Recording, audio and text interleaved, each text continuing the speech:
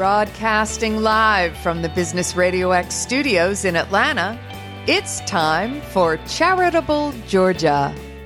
Brought to you by Bees Charitable Pursuits and Resources. We put the fun in fundraising. For more information, go to beescharitablepursuits.com. That's BEES charitablepursuits.com. Now, here's your host, Brian Pruitt.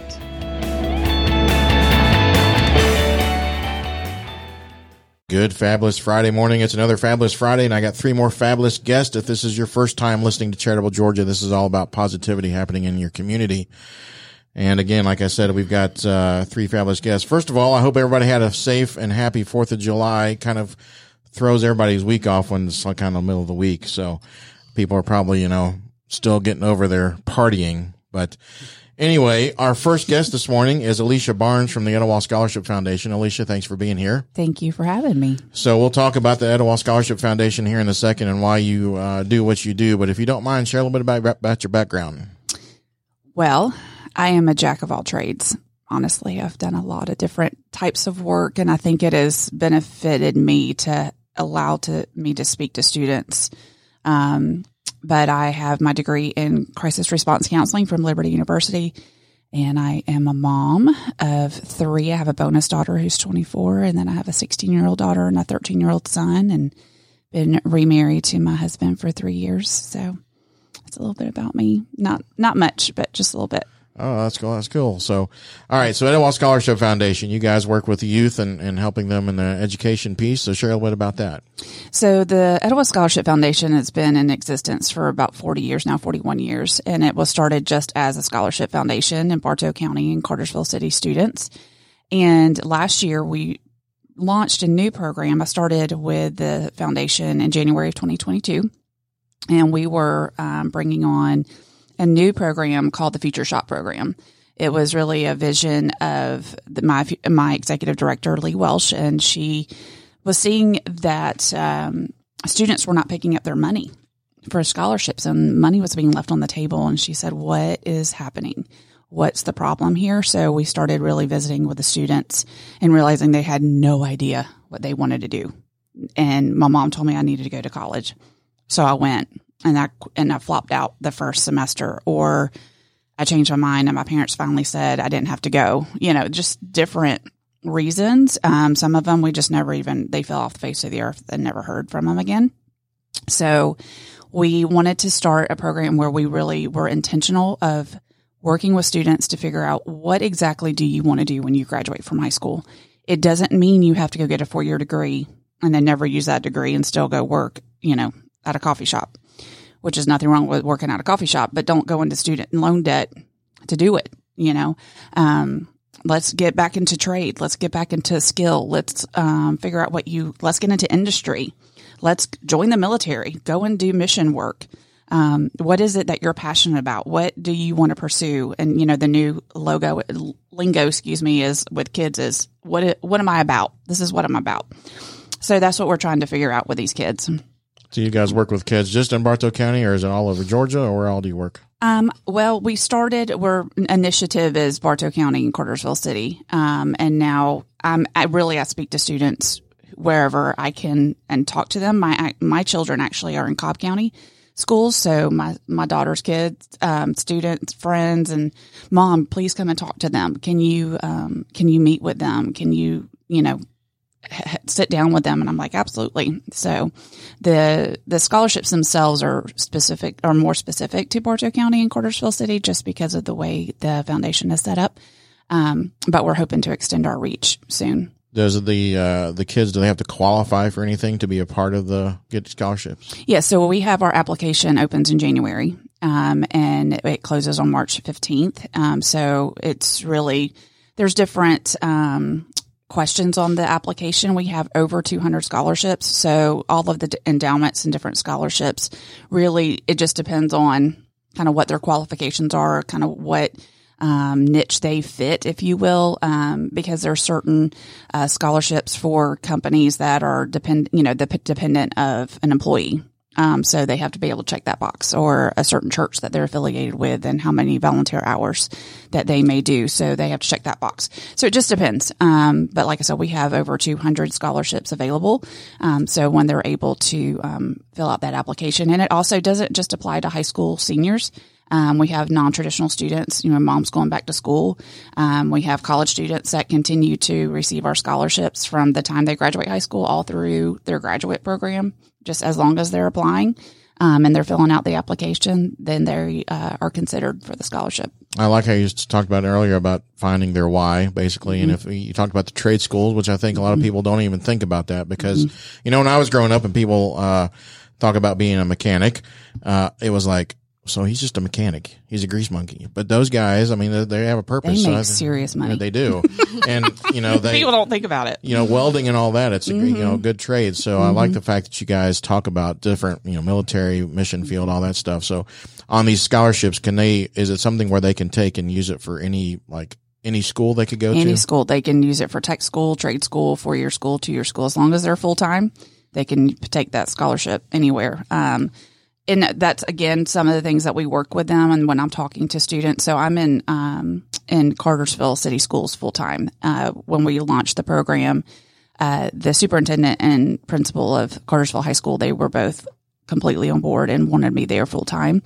So my counterpart is in the county schools and rotates out at those schools because there's 3. And our vision and hope is to eventually have a full time person with the foundation in each school full time.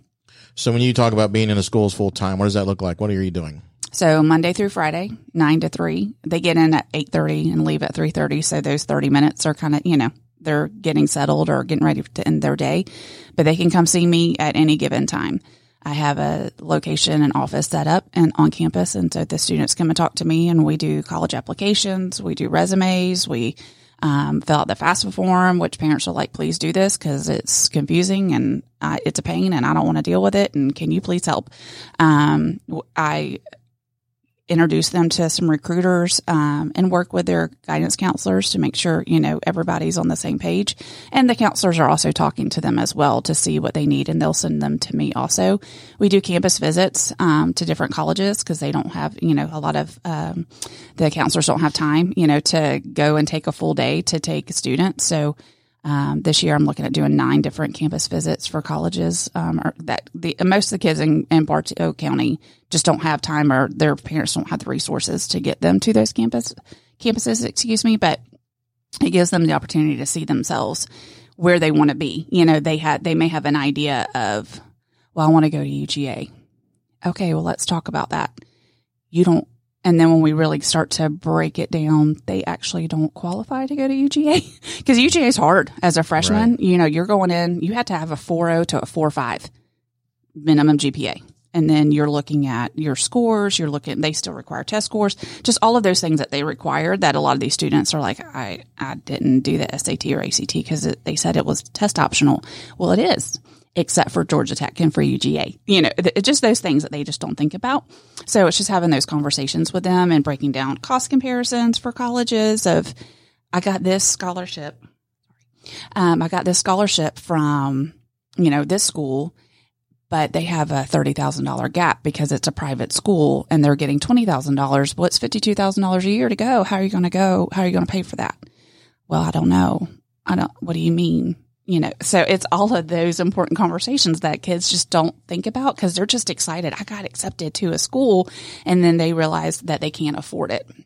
So it is all of those conversations. It's a lot to unpack in just a few minute conversation, but I'm just having those multiple conversations with them. Let's bring them back. Let's talk about it. Let's figure out what that looks like. I give them action items at the end of our, towards the end of our time. I usually spend about 20 to 30 minutes with them because I don't want to take away too much of their academic time. But then I will have them come back. I will say, okay, let's work on these 3 things. And the next time we visit, let's make sure you have those things done, and then we'll hit the next steps so it's not as overwhelming for them. But I am trying to even get with them in their freshman year of high school. Seniors are always more important just because they're out the door in that year, but I am trying to hit the underclassmen as well so that we can go ahead and start having the conversation of what this is going to look like for you, and let's be prepared and let's check the boxes so that you aren't in full panic mode, your senior year and realizing that you've missed the boat on some things. That's that's pretty awesome. You shared one of the differences about you being able to take them on campus tours, but for those of listening who may not have experienced guidance counselors and all that, can you share a little bit difference between what you guys offer other than that taking career attainment and a guidance counselor? What's the difference from you guys' conversations? Well, I am not a guidance counselor at all. So I just want to make sure, because we want to, make sure that we stay in our lane of where we are.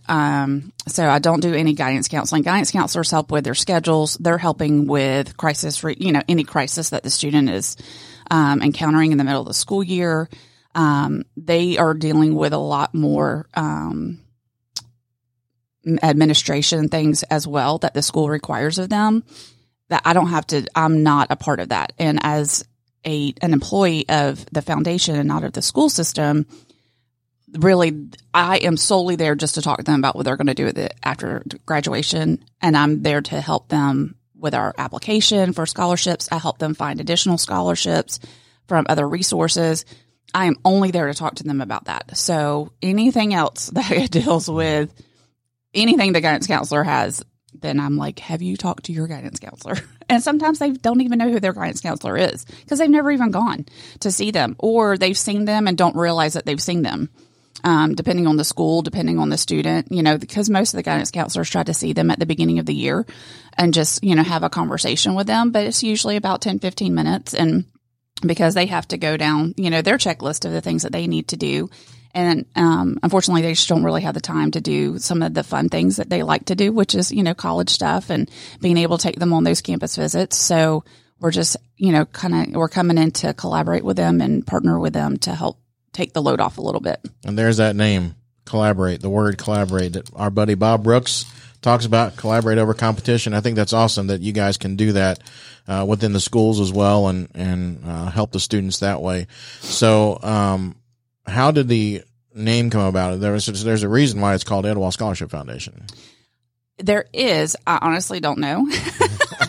You asked the wrong person. If it's near the Etowah Indian Mounds is out there. Yes, correct. And the Etowah River. So I'm sure that had a part in it. I don't know why it was named that specifically. There's some homework for you. Yeah. I was like, I wasn't expecting that question. You talked a little bit about you'll go to Cobb County, some of the schools, but is there a plan in place of you guys branching out to doing this in other areas? There is, and I can't talk on all the details because a lot of things still need to be worked out. We have been given, Century Bank is one of our main sponsors, and they have actually provided they used to have a mobile bus during COVID that they used, and it has been sitting in their parking lot. So they have actually donated the bus to us. And so we're hoping to do something with that. What that looks like, we don't know all the details just yet. But I would love to be able, my hope is to be able to take it to other schools outside of the county, and the city, and even some of the private schools that are in Cartersville, some of the co-ops, the homeschool co-ops, all of those things. I would like to be able to do that as well. I have worked with some homeschool students, and parents are just like, we don't have guidance counselors, so what do we do? So just to be able to work with those students has been helpful, and those families to know that we're a resource for them, and that they're welcome to come anytime and contact the office, and they can come and see me at the schools. They can even just check in at the high school and come see me, or I'm able to meet students at coffee shops or our other office. So I have technically two offices. So I'm in the office at the school and then the office in the city. And during the summer, I'm not at the high school at all, obviously, because the students are not there. So I can see them at any time. I'm glad because when I went to a private school. There was nothing like this when I was in school. I'm old, so there was nothing but. There are some private schools that have great programs, and they have some phenomenal, college career counselors there outside of their guidance counselors. That's all that they do, and so that's where this kind of came from. Walton High School in East Cobb has something like this. I don't know if they call it a future shop, but that's where kind of the idea came from. With my director, she went to Walton High School, and it was something available to her years and years ago.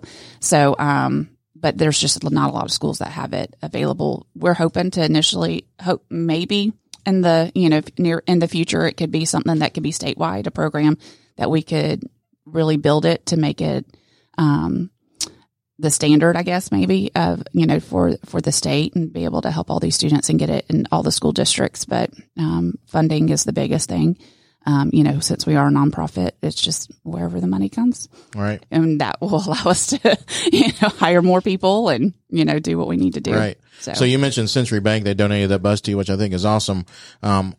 Explain how businesses and people in the community can get involved with you guys in helping.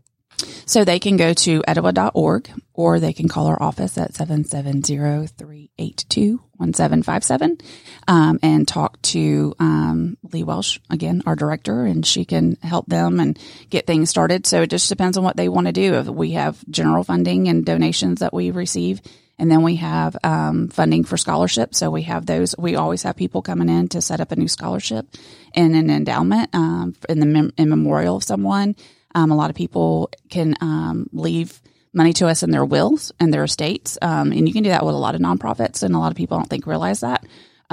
So they're able to do that. Of course, that would be something in the future, but that's always something that could be. But for now, it's just we also have the ability to do monthly giving. So that's set up on our website, so people can do just like a tithe or any kind of monthly donation. They're able to do that monthly, and they get a tax write-off on anything that they provide and give to the foundation. Awesome. So obviously you guys do a lot of fundraising as well.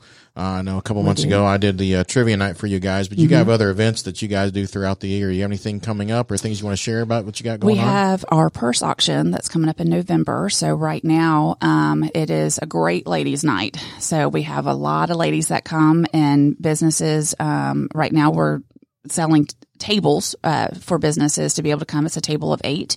And they can also contact us on reserving a table they like. And so we have all kinds of high-end purses, and some are not as high-end, but we have fillers, and a lot of the local community businesses are great on donating fillers and gift certificates. And, we have live auction items as well, packages that are great.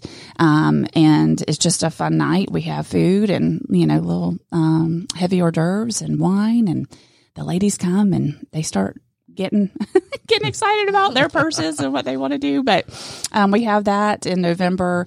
And then we usually do 2 bourbon tasting events a year. In January, we look to have a smaller one. And then we just did a bourbon event at Moonlight Stables in Dallas. So it was for the Belmont race. We did a Derby edition last year, so we did a Belmont edition this year, and it was really fun. I think everybody enjoyed it. We had the big band music, Frank Sinatra singer guy, and he did great, and his band was fantastic. So we're hoping to kind of keep it at that right now. So you just caught Stone's ears. Nice. For the bourbon. So yep. So there you go. Yeah. So make sure you're there. Yeah, he's taking notes. Exactly. Yes. So we're hoping to do it in the next probably at least 2 or 3 more times. So this year was the first time we did the Belmont and did it to the scale that we had it. We usually kind of keep them a little bit smaller, maybe 50 people. But this one, we want to get a couple hundred people in there, do raffles, and it's just a fun night. Awesome. Do you have a story? Everybody's different, I know, but do you have a particular story you could share on somebody that who's gone through your program, that's a success story, just a testimonial? I will share this. I think I mentioned it to you when we did the trivia night. This particular team that came, they had come when I was doing trivia regularly at St. Angela's before COVID and all that happened. And then they called the restaurant, apparently heard that we were doing trivia once a month, and started coming back. And that was the first night they were there. And I had another bucket up front for anybody who wanted to donate any extra money. And the gentleman asked me, "What's that for?" And I said, "Well, it's for the nonprofit tonight." And he said, "Who is it?" I said, "Etowah Scholarship Foundation." And he told me he was one of the very first people to receive that. So I thought that was pretty cool. But do you have a story you could share that maybe that's a great success story? Well, let me think about it. Yeah. Again, if Lee was here, she's been with the foundation a long time. I've been with the foundation a year. So she and her wealth of knowledge is ridiculous of how many people and our students and how she keeps up with everyone. So with me being a little bit of a short timer with the foundation, I know of a lot of students that have been in that are in the community. Zach Pritchard is actually, he has Pritchard Law Firm. He was a recipient of ours, years and years ago. So, I mean, he's pretty successful. So there you go. I don't know all the details of him, but, he's one that did receive a scholarship with us. But I run into people all the time. You know, I'm just getting coffee or I'm, you know, getting lunch or, I'm trying to remember when we're doing events and I'm, you know, renting stuff and calling people and they will tell me, oh my gosh, I was a scholarship recipient of yours back in the day and I do this and I do that. So it's usually just in passing a lot of those. We have a great student, Chloe Satterfield, who is right now, she's at Georgia Tech. And she is a graduate of Cartersville High School, and she's doing amazing things. And I could totally see her being like governor or the president one year. I mean, she's very involved in youth politics and is very well spoken and just has a great head on her shoulders. And but there's just a lot of great students that come from the county schools as well that I don't know them personally, but I know that they're doing great things and they're very appreciative of their scholarships and the help that they're getting. So, you know, kind of the best is yet to come as we grow and with the Future Shop program expanding and hopefully really engaging those students to be able to help them. So it's kind of we're building the bridge as we walk across it as far as the program's concerned. So to see the success programs with the Future Shop and the scholarships together, it'll take a little bit of time to really see what that's going to end up turning into. But I do have those students that have just told me, you were like a mom to me in school. Thank you so much for your help. Or, you know, when we talk about things and go over cost comparisons or we talk about college, you know, whatever that looks like, or they need to take a step back and let's find a job. I've helped several students, non-traditional students, get out of where they were because they just weren't making the money that they needed to, and just being, again, a collaboration with the Chamber of Commerce in Cartersville and Bartow County as well. We have that relationship with them. And so they're able to, we're able to kind of put them together and introduce them to industry, and just be able to help them get a better job. You know, the fast food industry is great for a high school student, but when you graduate and you're still working there, you know, that's not going to pay the bills. So, getting them involved in the bigger industry, there's a ton of industry in Bartow County. And it's huge industry that is there that the students just don't realize is there and have these wonderful opportunities. And they, you know, they're starting Toyo Tire and Textron and Anheuser-Busch and Hyundai's coming out there. And I mean, you know, they're starting them $22 an hour. I mean, who got, I didn't, yeah, I was $4.25 at Publix in high school. You know, so I think that was $3 something at Taco Bell. So dating yourselves. Yes. I know I am. But I just thought, golly, you know, to be right out of high school and getting $20 an hour, sign me up, you know? Right. So that's awesome. So other than the fact of having a passion and helping the youth and even the non-traditional students, why is it important for you to be part of the community? I just want people to find their purpose. I want them to be able to know that they're valuable. There's a lot of students in Bartow County that, and in Cartersville City that, you know, it's considered more of a rural area, even though, the city is not, but Bartow County is. And I feel like a lot of times they just feel like there's just one way for them to go because that's the way that they think that they should go, or that their parents tell them this is the only thing that is available to you. So being able to show them that there's a lot more to life and there's a lot more opportunities out there, that is available to them that they're able to do. And it doesn't necessarily mean that they have to have that 4-year degree or whatever, you know, whoever it is that they're listening to has told them or that they believe. Let's change the narrative a little bit and understand that there's a lot of great opportunity for them. And the best way to do that is just to be able to get face to face with them. You know, there's only so much that they will take in with advertising or, you know, putting things out there, even through the school's websites and so forth. They do a great job putting things on the websites, but we all know teenagers don't read right. a lot of it, you know, they're too busy on, you know, their social media and stuff. So it's like, how can we get in front of them? How do we engage them? How do we get them to understand that we're here? One, we're here to help them, but two, we really want them to know that there's so many available opportunities for them. And I think for years, I remember in high school, the push was you need that 4-year degree. You're not going to be successful if you don't have a 4-year degree. And that, I mean, over 20 years ago, now look where we are. We have we lack trade. We lack skilled workers. We lack a lot of things that I feel like the shift it has started where people are starting to understand, and it's being promoted again to go get that trade, go get that skill, and make, whatever kind of money you want to make. You can be successful in those type of avenues. But and a lot of teenagers and kids really enjoy it and realize that they're good at it, and they're not meant to be behind a desk. They're not, they don't thrive well in a 4-year, university system. That there's something for everybody, and that we need those workers just as much. And it's not to be selfish of you need to go do a trade so you can do this for your community, but it's just we want you to be successful and help your community at the same time. To be able to show them that they can do both, and just be able to have that knowledge and give to them. So the biggest thing for me is, what is your purpose? And know that you have a purpose.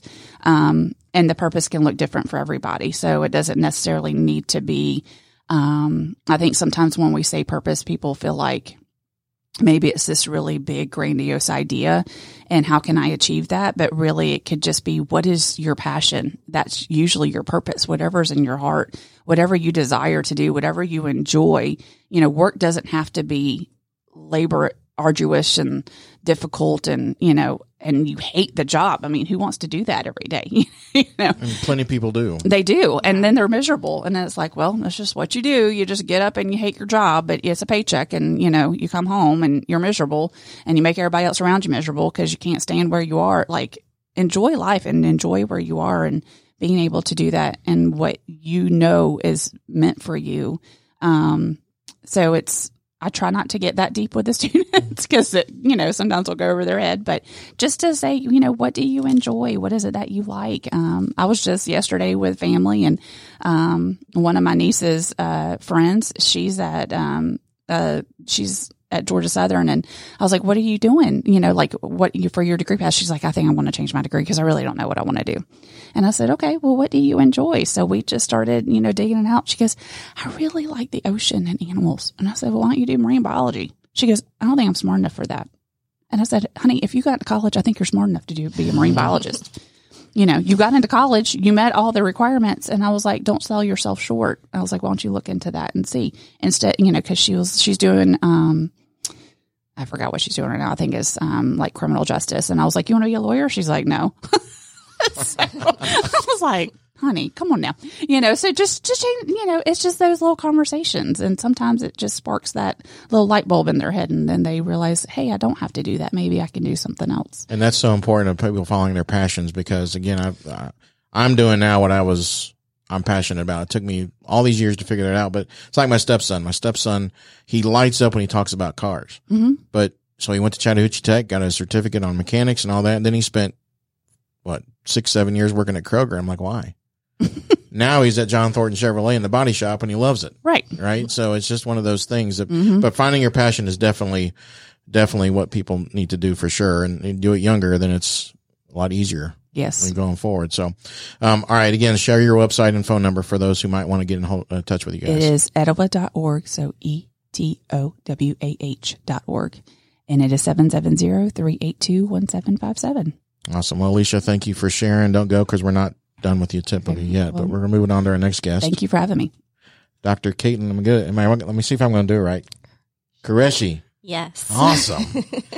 Good morning. But Dr. Q is what she likes to go by. All right. It's just easier. Yes, easy. You're with Cultivate Health. You specialize in prenatal and kids chiropractic.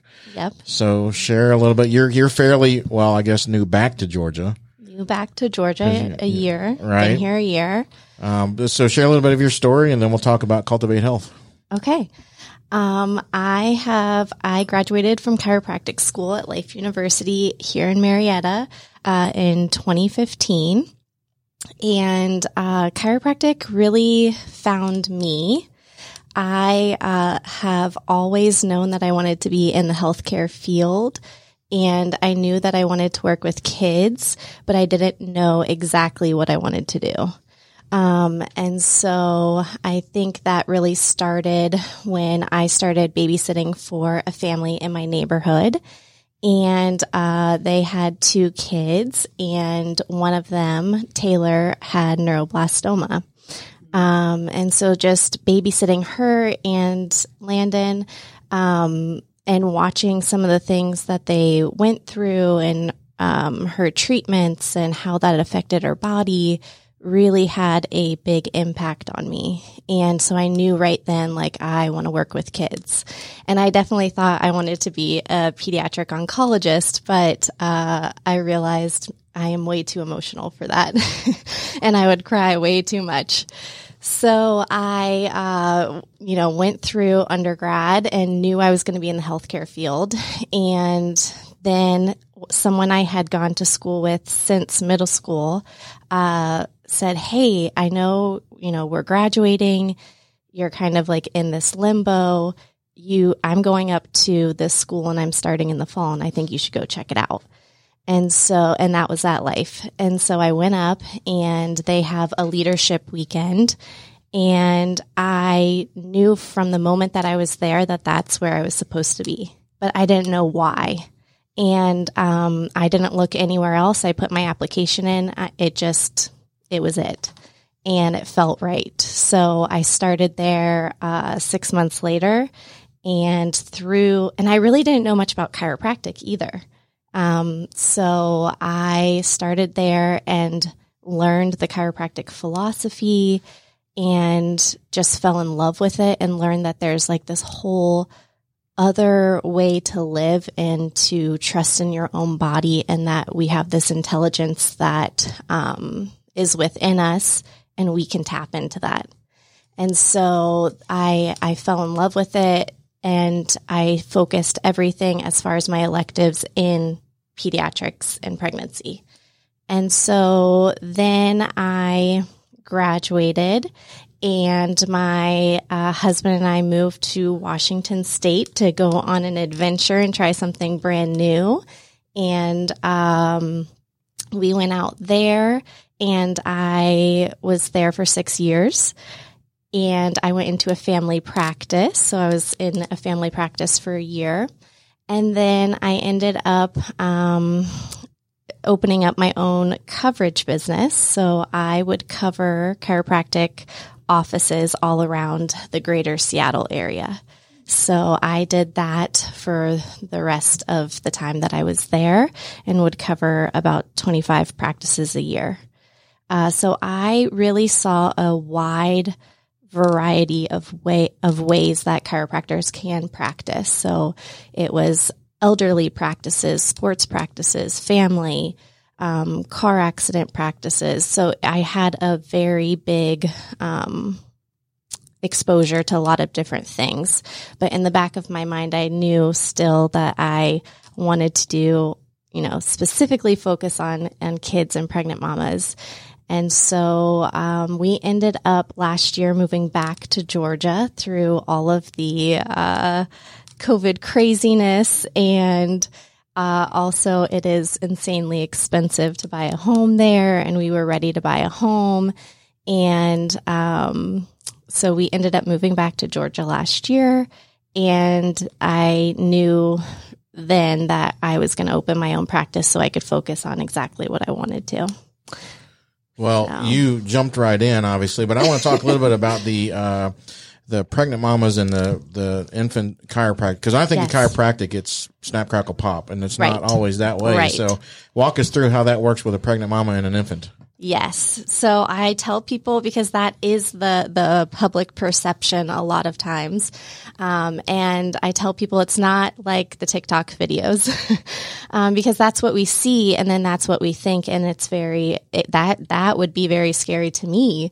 So yes, with working with pregnant moms and with kids and infants, everything is very specific and very gentle.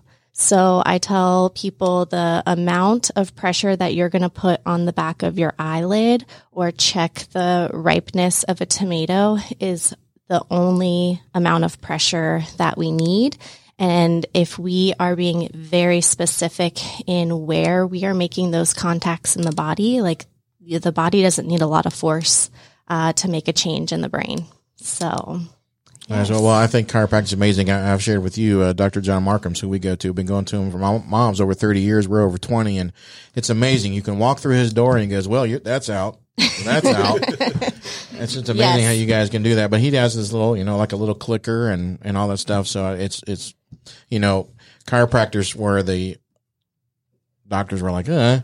But, now I think it's very vital that part of the health thing you do. So as I mentioned, you jumped right back in when you moved here because you and I met at a networking event out in Paulding County.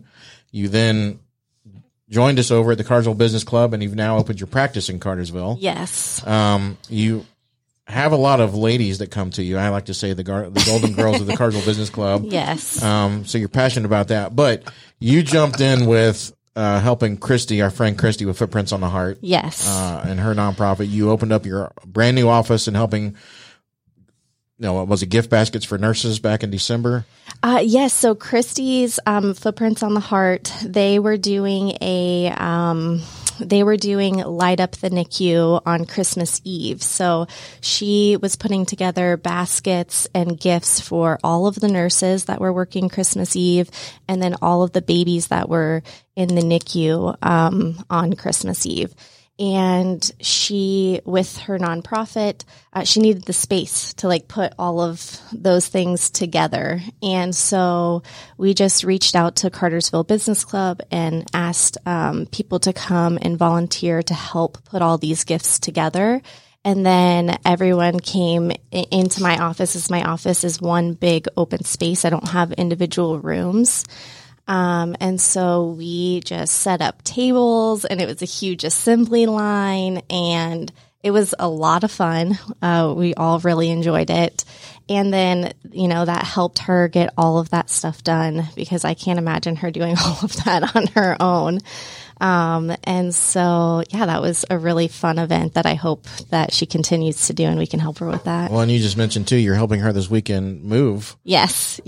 So, obviously you're passionate about the kids and everything, but being kind of new back to the area, you moved to Dallas, right? And yes. came in, so people really didn't know you. I didn't. I didn't know anyone. Right. But you jumped in as soon as you did. And so there's a passion there. So why is that your passion? Why is it being a part of the community and helping others? Gosh, I don't know. I love helping people. I love getting involved.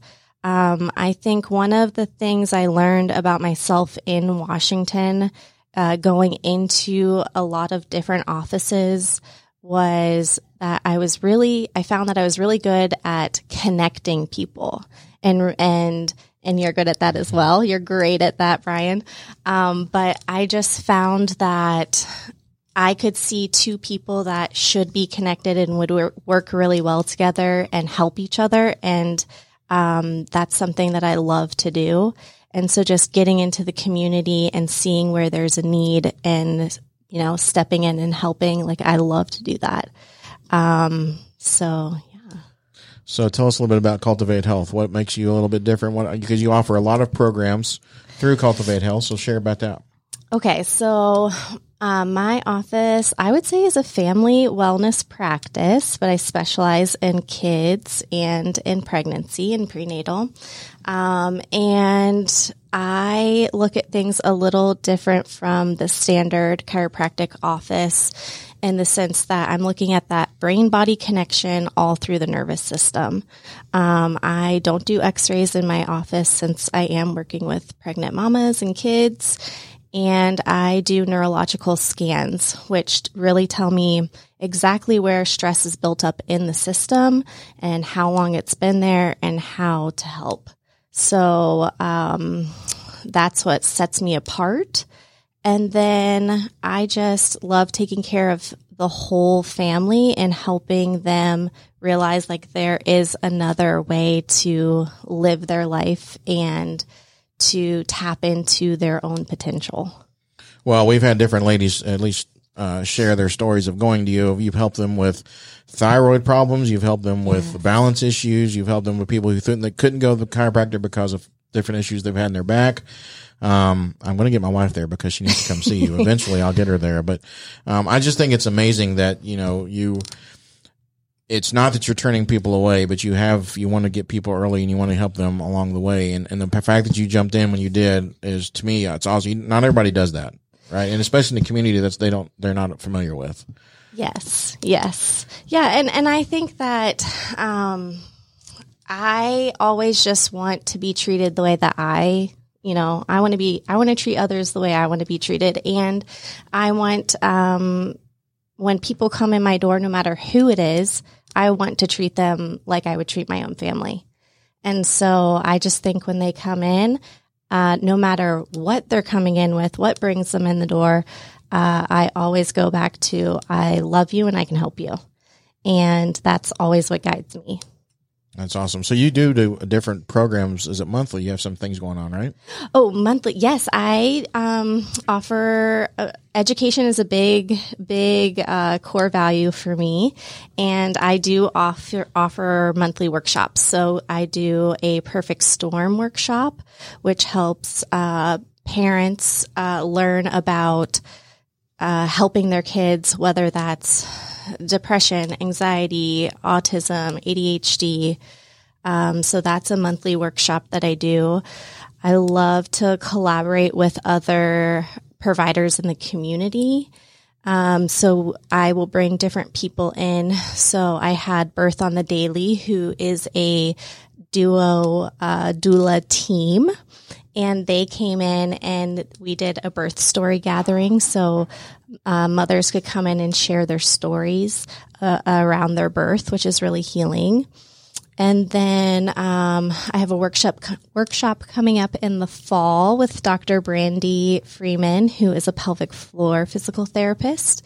And so she's going to be talking all about the pelvic floor and the core and how that can help women at any age, but especially during pregnancy and postpartum. So yeah, I love to collaborate, bring other people in because it takes a team.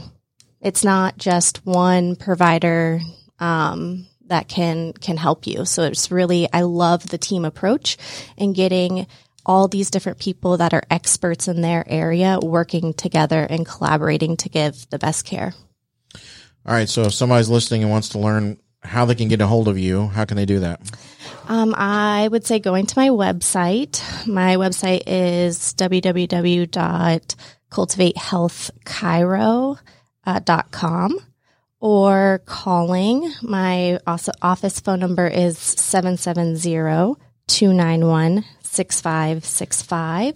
And then on social media, I always post any of the workshops going on that are upcoming. Awesome. Well, thanks for sharing your little bit of the story. Yes. Don't go anywhere. We're not done. Okay. Thank you. We're going to talk to Mr. David Jackson from Heritage Financial Solutions. David, thanks for being here this morning. Thanks, Brian. I appreciate the invite. So, you've got an interesting background on how you got involved in what you're doing. So I'd like to share that. But, you're an adrenaline junkie. You motocross raced for a while. You were a mechanic. 25 years. Yeah. Yeah. So, but if you don't mind, share your story because it drove to your passion of why you're doing what you're doing. Which story would that be? Well, whatever you want to share, but the story of why you got into the financial part. Okay. So, essentially, I was a mechanic for 25 years. The last 10 years of it, I hated it. Just like you were talking about waking up every single morning and the alarm clock going off. And it's like, oh God, is it that time again? Really? And I was miserable. I was miserable at home. I was bringing it home with me. So, something had to change. And then what happened that really shifted, my entire life was my dad had a massive heart attack and was clinically dead for over 30 minutes. And the people resuscitated him and brought him back. And the only thing he really lost was about 6 months of memory. Otherwise, he was perfectly healthy as far as I could tell. And suddenly his financial advisor was coming to the house like every 3 months when I didn't see the guy, but maybe once every 3-5 years, right? So obviously things were changing. And one day my dad, Special Forces military, put the heavy hand on the shoulder and says, follow me. You just don't tell the man no. You're like, oh, yes, sir. I followed him into his office. He slung open the drawer of the file cabinet and says, if anything happens to me, everything you need is right here. And I was like, okay, Dad, what could go wrong? I mean, you're here. My car's clean. Me and the boys are going out Friday night. Everything's good. About 6 months later, he had another heart attack and it killed him. And I'm an only child. And I opened up the drawer that my dad said, everything you need is right here. And lo and behold, every single thing that I needed was right there. My mom was a deer in the headlights and essentially fell onto my shoulders. And what I found was he had increased his insurance to $500,000. He had about $400,000 in annuities that he left for my mom, his pension paperwork from AT&T, his pension from Veteran Assistance, was all set up, and all it needed was a signature and a notary. And then, of course, his 401 from AT&T Lucent Technologies came to my mom too. And he had paid off the home and everything. He literally left my mom with a lot of funds and no bills. And this is really unique because my mom has been disabled since I was about 4 years old due to what we know now as thyroid eye disease. It was so severe that they literally removed her cheekbones from her skull to reduce pressure in her brain. And she was unable to work. So my dad passed in February of 97 and left my mom with no bills, about $800,000 and $5,000 a month of income coming in. Wow. Well, my mom, with her illness, really got wrapped up in the opioid addiction. She was doctor shopping. She was going to multiple doctors, not divulging the fact. And before I knew it, she had 3 overdoses, 3 stays in rehab, and I was introduced to an elder attorney, and he interviewed me, went to visit my mom, called me back into his office, and I was like, what did I do wrong? He goes, you didn't do anything wrong. I was like, so why am I back here? And he slid a folder over to me. He goes, you are now your mom's fiduciary. And I was like, that's a really big word. What does it mean? And he's essentially said you have to take care of your mom's finances to the best of your ability. If there's any discrepancies, you get to go to jail. I was like, I don't know if I want this role. He's like, it's too late. Right. It's already been appointed by the courts. So lo and behold, I have access to all of my mom's stuff. So I start trying to organize everything, and I had to organize it and rearrange it 3 times to try to make sure I'm coming up with the right number. But what should have been $1 million sitting there easy in 2008, she was down to $20,000. And me being a former mechanic, what did I do? I reverse engineered everything and saw where all the money went. And everybody in her world was stealing from her. Her financial advisor was churning, which is a term in my industry where you keep selling people products that they don't necessarily need, but you're doing it for the commissions involved.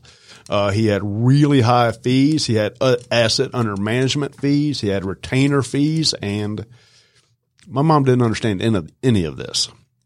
And she ended up going into assisted living in 2008.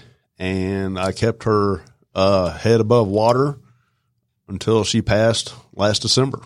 And that kind of led me down the understanding of funding and retirement and how to make money grow and not only make it grow, but how do you get to keep it yourself and not give it to other people?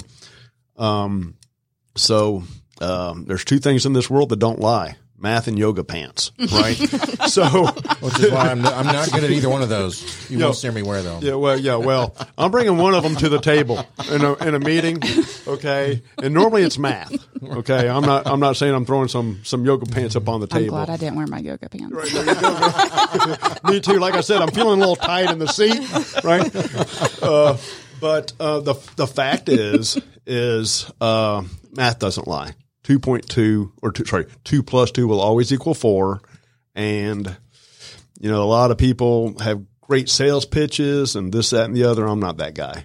I don't have that used car salesman thing. Hey, have I got the deal for you? I'm just not that guy. If I can help you, it'll be obvious. If I can't, it'll be obvious. And, I'm not fee based. The products I sell have fees. Let's be clear. The products I sell have fees, but I don't take a retainer fee. I don't take assets under management fees. I don't do trade fees. And I'm trying to teach the world how this industry is really just taking a lot more money than I think they should. So other than the fact that you don't have fees, what other ways makes you stand out from other financial advisors? Point blank, plain and simple tax management.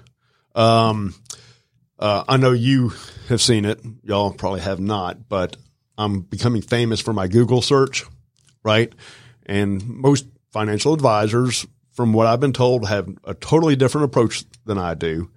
If I'm like Dr. Q over here, nice, young and everything, just starting in life, first thing I would do if I was sitting in front of you is tell you to open up your phone and open up Google.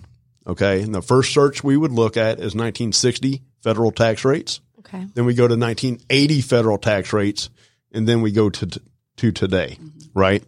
And if that doesn't slap you across the face hard enough, then we go to usdebtclock.org, so you can actually see our national debt versus our debt to gross domestic product ratio, and how much that translates into each person's debt to the government that you didn't create. The government created it for you, but they expect you to pay it back.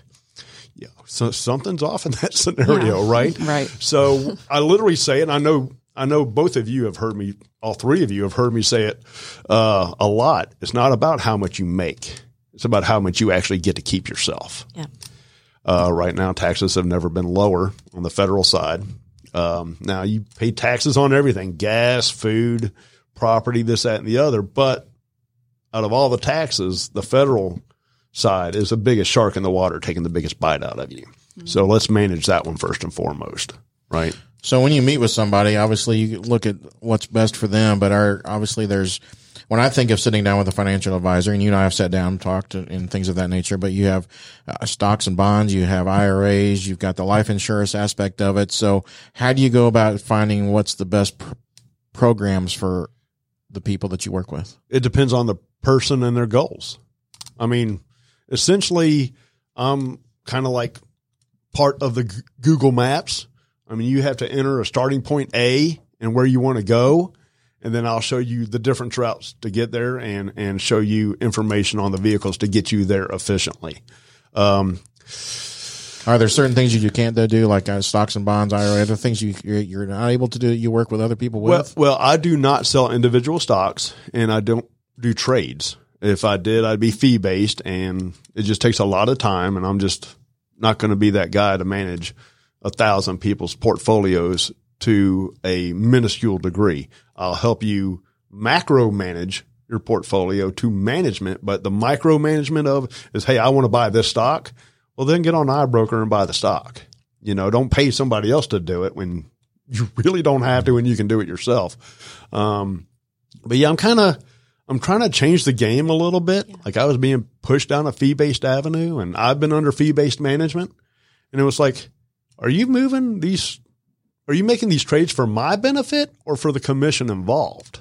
Because I'm not really seeing my account growing. Yeah. right? But you're still getting commissions. Right. So there's a lot of companies out there that make a huge income for themselves and their employees through other people's money.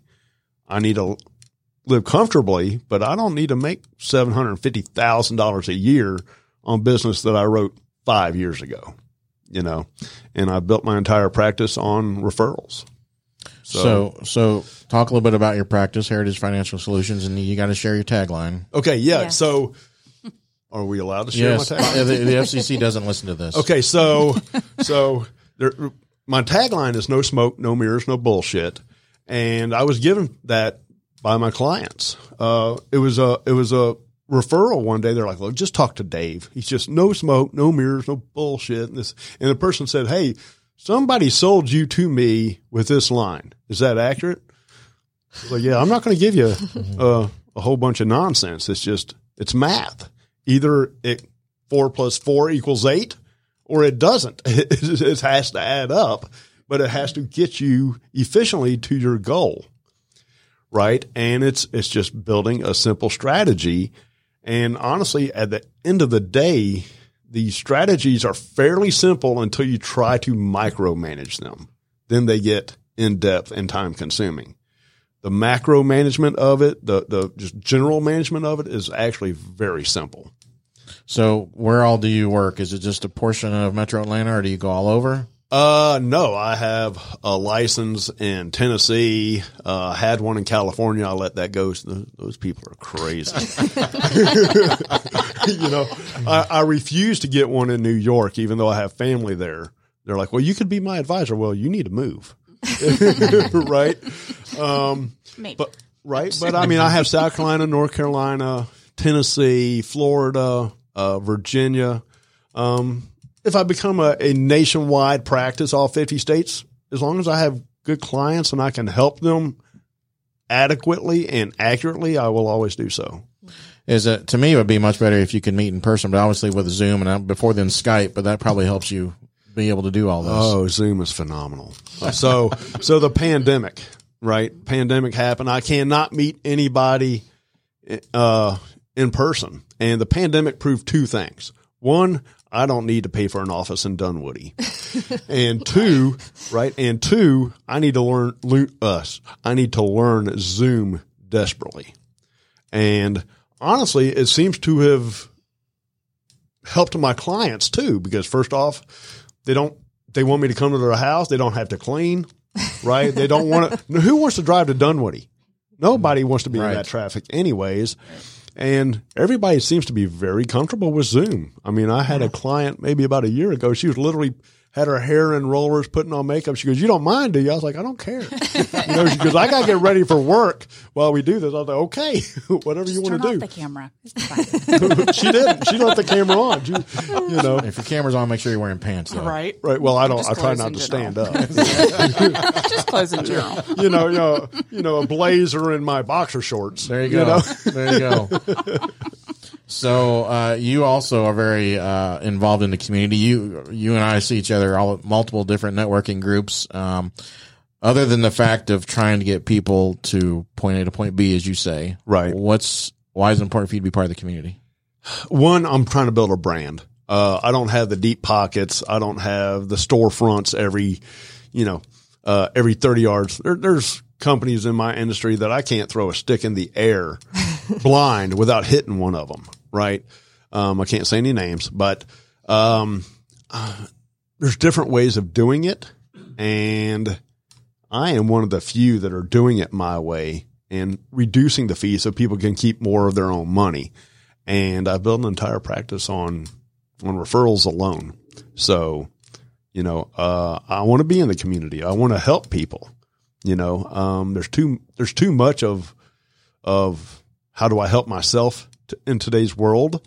There's good people, but the good people are the ones that get used, right? Yep. I mean, can I interject here for a minute? Sure. So this is Stone Payton talking. I'm producing this show today. I'm not hosting, but when I moved here, Holly and I moved here a little over 2 years ago, and I wanted to put up this studio. I reached out to this guy, David Jackson, and invited him on the show, and I didn't even have a studio yet. I was just trying to line up guests. And he immediately started connecting me with people around the community. He invited me to come to Woodstock Business Club. So he really lives into what he's talking about. He is incredibly invested in other people's success. He does connect people, and he genuinely cares about the success of other people. So for whatever my endorsement is worth, and it might be worth what you just paid for it, but this guy actually walks the talk, I got to tell you. And that's another way you and I are the same. We love connecting others with others and seeing how it works. Right. I mean, look, first off, we were locked away for too long. Okay. And second off, we all need people. Right. Before the show started, we were talking about that do or die friend. Look, I need you to come and get me. Bring your truck. Don't ask any questions. Right. So I want to be that for people,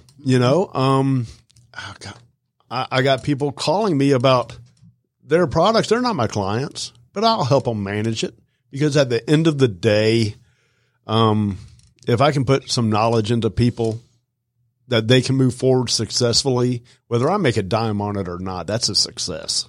Well, I'll give you some endorsement too, because you and I sat down and I showed you my whole portfolio, and I told you who I was with. He's actually been on my show, Dave Young. I'll just give him some credit because I like Dave. Dave is great, and Dave, there you go. But you were very honest and said, Dave's got you in everything you need to be. Right. And so that's another thing that you won't find as honest as that too, because other people want that me, and no, I can help you better. Yeah. Well, my scenario is if I can't beat it, it's going to be obvious, right? And the fact is Dave helped you, and he was very tax savvy in your plan, and he essentially did what I would have done, right? Look, you need to get your money out of the tax cycle now, like rapidly. And that's what he did for you. I mean, I can't fault the man for that. Right. Yes, he could come work for Heritage and probably be a little bit, happier. But there's a plug for you. But Dave Young, you're going to have to walk away from your fees, buddy, if you're going to come and work for me. I'm just saying. But no pressure. He doesn't have fees though. Okay. From experience, he doesn't. Okay. Well, I know his past. He has worked for firms where that's why he started his own. Right. And I like that. Right. So, Dave and I are, we're trying to change things up. Dave's a good guy. Don't get me wrong. There's a lot of good financial advisors out there, and there's a lot that just simply aren't. Mm-hmm. And God, I try to be transparent, and I'm not everybody's cup of tea. I'm the guy that walks in and say, look, here's the math. I'm not going to be the guy that tells you your chicken coop smells like roses. I'm not that guy. And some people need that. Some people need that reassurance that everything's going to be okay and this, that, and the other. I'm not that guy. If your chicken coop smells like a chicken coop, I'm going to tell you. Well, another big endorsement for you is a lot of people may know about Cherokee Connect on Facebook, and people are constantly asking for people in your industry, and everybody's tagging you. Yeah, my evil plan to take over the world is working, right? Are you thinking what I am, Pinky? Right?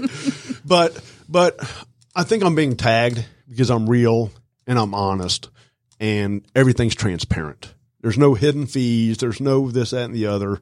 It's boom, here it is. And I have my entire business structured so I get paid by the companies I contract with. My clients never pay me a dime. Yes, some of what they pay this company goes back to me in the form of commissions, but there's no asset under management fees. There's no trade fees. And I talked to 3 people yesterday about, hey, we need to move some assets around because here's what I have. And I'm showing 13, 14% year to date, and you're showing 7%, all because you did not make these moves that I told you to. So let's make these moves. And didn't charge them a dime, but they're my clients, and I have a 99% plus retention rate for a reason.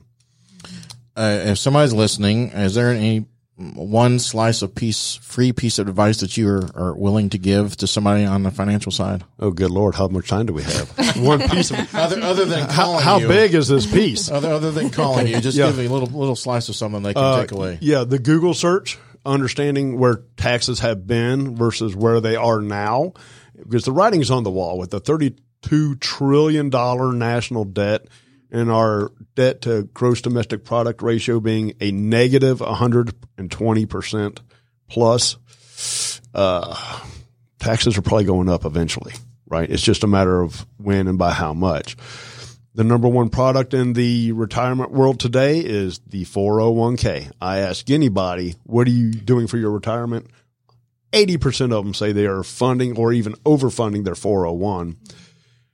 And there was a point in time that was the perfect plan, but that was in the 60s and 80s when taxes were a lot higher, right? Nobody's asking why. They're just going by what has been done in the past. The fact is a 401k is your tax-deferred retirement product opened to you and for you by your employer, but it's a tax write-off to them, but all of your money is completely deferred. The government has control of every single dime of it. And I'm not saying they will, but if they said, hey, we allowed you a tax write-off and we're going to tax you at 80% on your retirement accounts, they could potentially do that. Yeah. Everybody's like, well, you'll report less money, you'll report less income in retirement, and you'll be taxed at a lower rate. Well, we don't know that. We don't know what inflation's going to bring. We don't know where taxes are going to, what rates they're going to be at. So people are making a general knowledge statement when we don't know. There's a moving target there in the fact of where will taxes be? We simply don't know. And you're placing all of this into a tax cycle, which you and I have talked about it. I know Stone's heard it from me. Dr. Q over here may have listened once or twice, but the fact is I am a big pusher of getting money out of the tax cycle while you can. The government gives you avenues to do it. Yeah. Why not use it? That's awesome. Well, thank you for that advice. So I think another reason people are comfortable with you is, other than the no smoke, no mirrors, no bullshit, is that you're a down to earth guy. You love mountain biking. You race motocross. I do. Yes. So give us a little bit of the story of your motocross days. Oh, wow. So there I was, 7 years old. all good stories start with, so there I was. Right. So it was 7 years old. Once upon a time. Yeah, it was 7 years old. It was almost Christmas time, and I wanted from Santa this Matchbox City, right? Because I probably had 200 Matchbox cars, right? And there was a note left on the chair in the kitchen, says, "Look, you've been a really good kid this year, this, that, and the other. Early Christmas present is out for you in the garage." And I was like, yes, my Matchbox thing is here. Well, my dad had bought me a little Honda Z50 motorcycle, and I must have walked past it 7 times looking for my Matchbox City, right?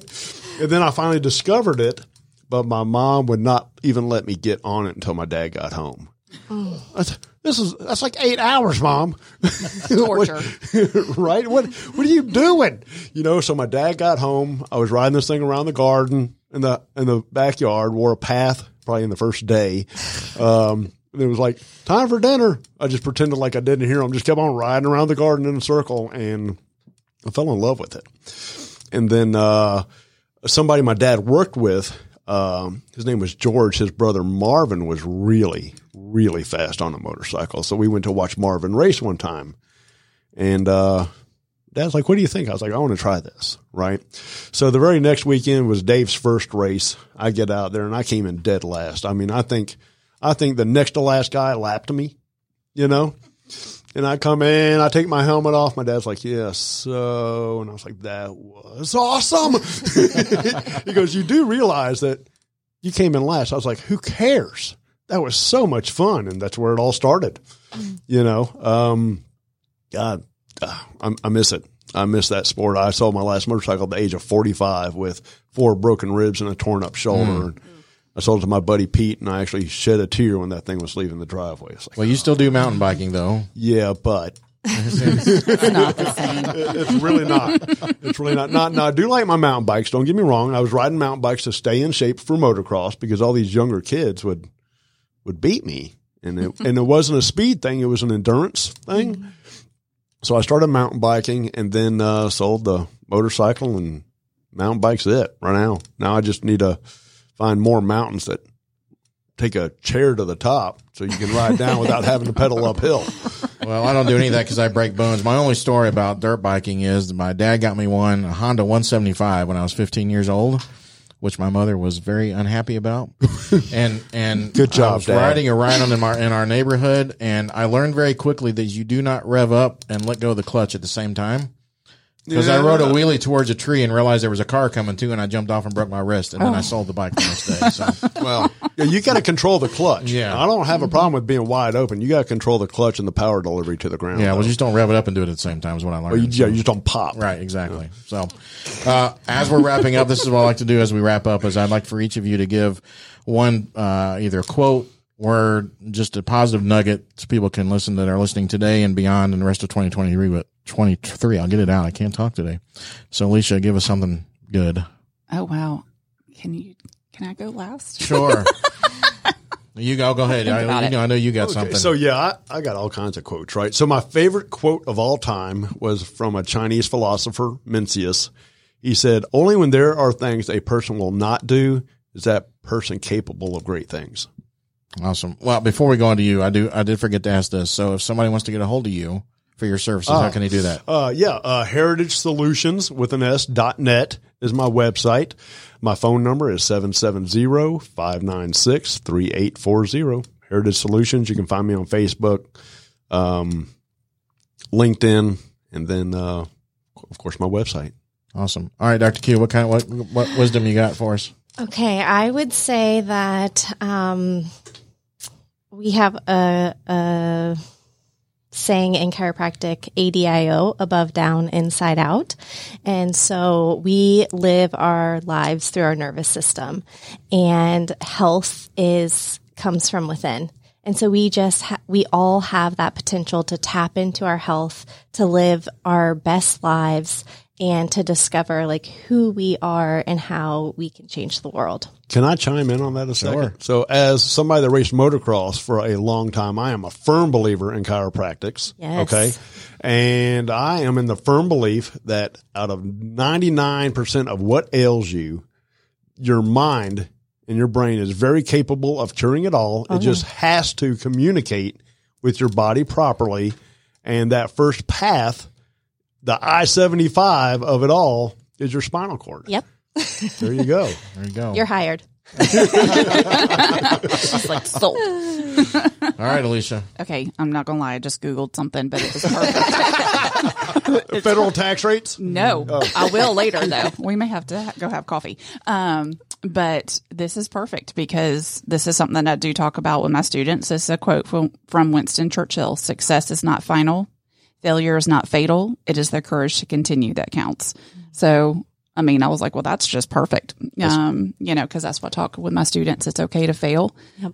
You learn from failure, and then you can move forward and still be successful in your failure. Well, I got to say, I don't like the word failure because it's used too much. Yeah. I think everybody's going to fall down. Everybody's going to fail at an instant, but I don't see that. It's only a failure when you don't get back up from That's it. right. It's only a failure when you stop trying. Or John Maxwell in his book, Fail Forward. Right. Yeah.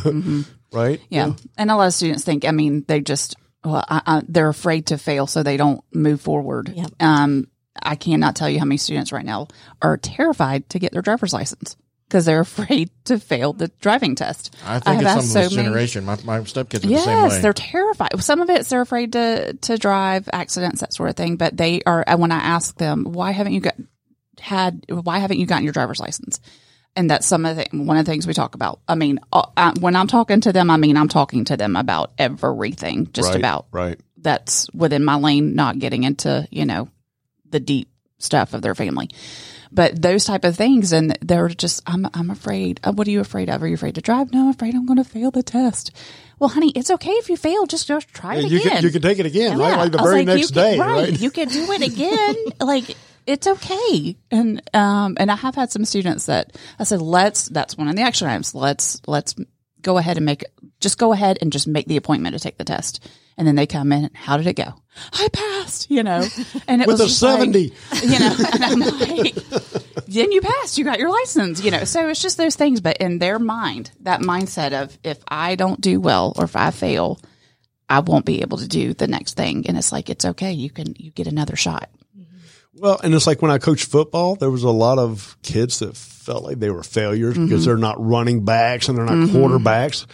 God didn't make everybody correct for one position. Right. He made us all different for a reason. Right. You're going to be good at some things. You're not going to be good at others. Right. Everybody needs to stay in their own lane. Yes. Well, when people fail too, I also think of this is another sports and coaching analogy is what's the first thing a coach does when the kids start really performing badly? They take them back to the basics. Well, it depends on the coach. Well, good coaches. I've had good and bad. Good I've had coaches. spit flying, hats being slung. Yes. And we're talking about 7-year-old kids. I'm just like, look, pipe it down, coach. Right. But good coaches, it's always you go back to the basics, and the same thing, the basics of life. That's a country music song, by the way. The basics of life is, just think of that. So anyway, the other thing that I like to do is the simple thank you is a lost art. So Alicia, thank you for what you guys do for the students and the youth in the Bartow County area and beyond. Dr. Q, thank you for what you're doing for the mamas and the kids. Yes. And Dave, thanks for what you're doing for everybody else trying to make sure that their future is impactful. Well, and you're welcome. And I want to turn it back around on you and say thanks for what you're doing. Thanks for having us. I mean, the charity thing. The trivia night. Yeah, you're bringing awareness and money to where it needs to be. Well, it's my passion, so I love doing it. So everybody out there, remember, let's be positive, let's be charitable.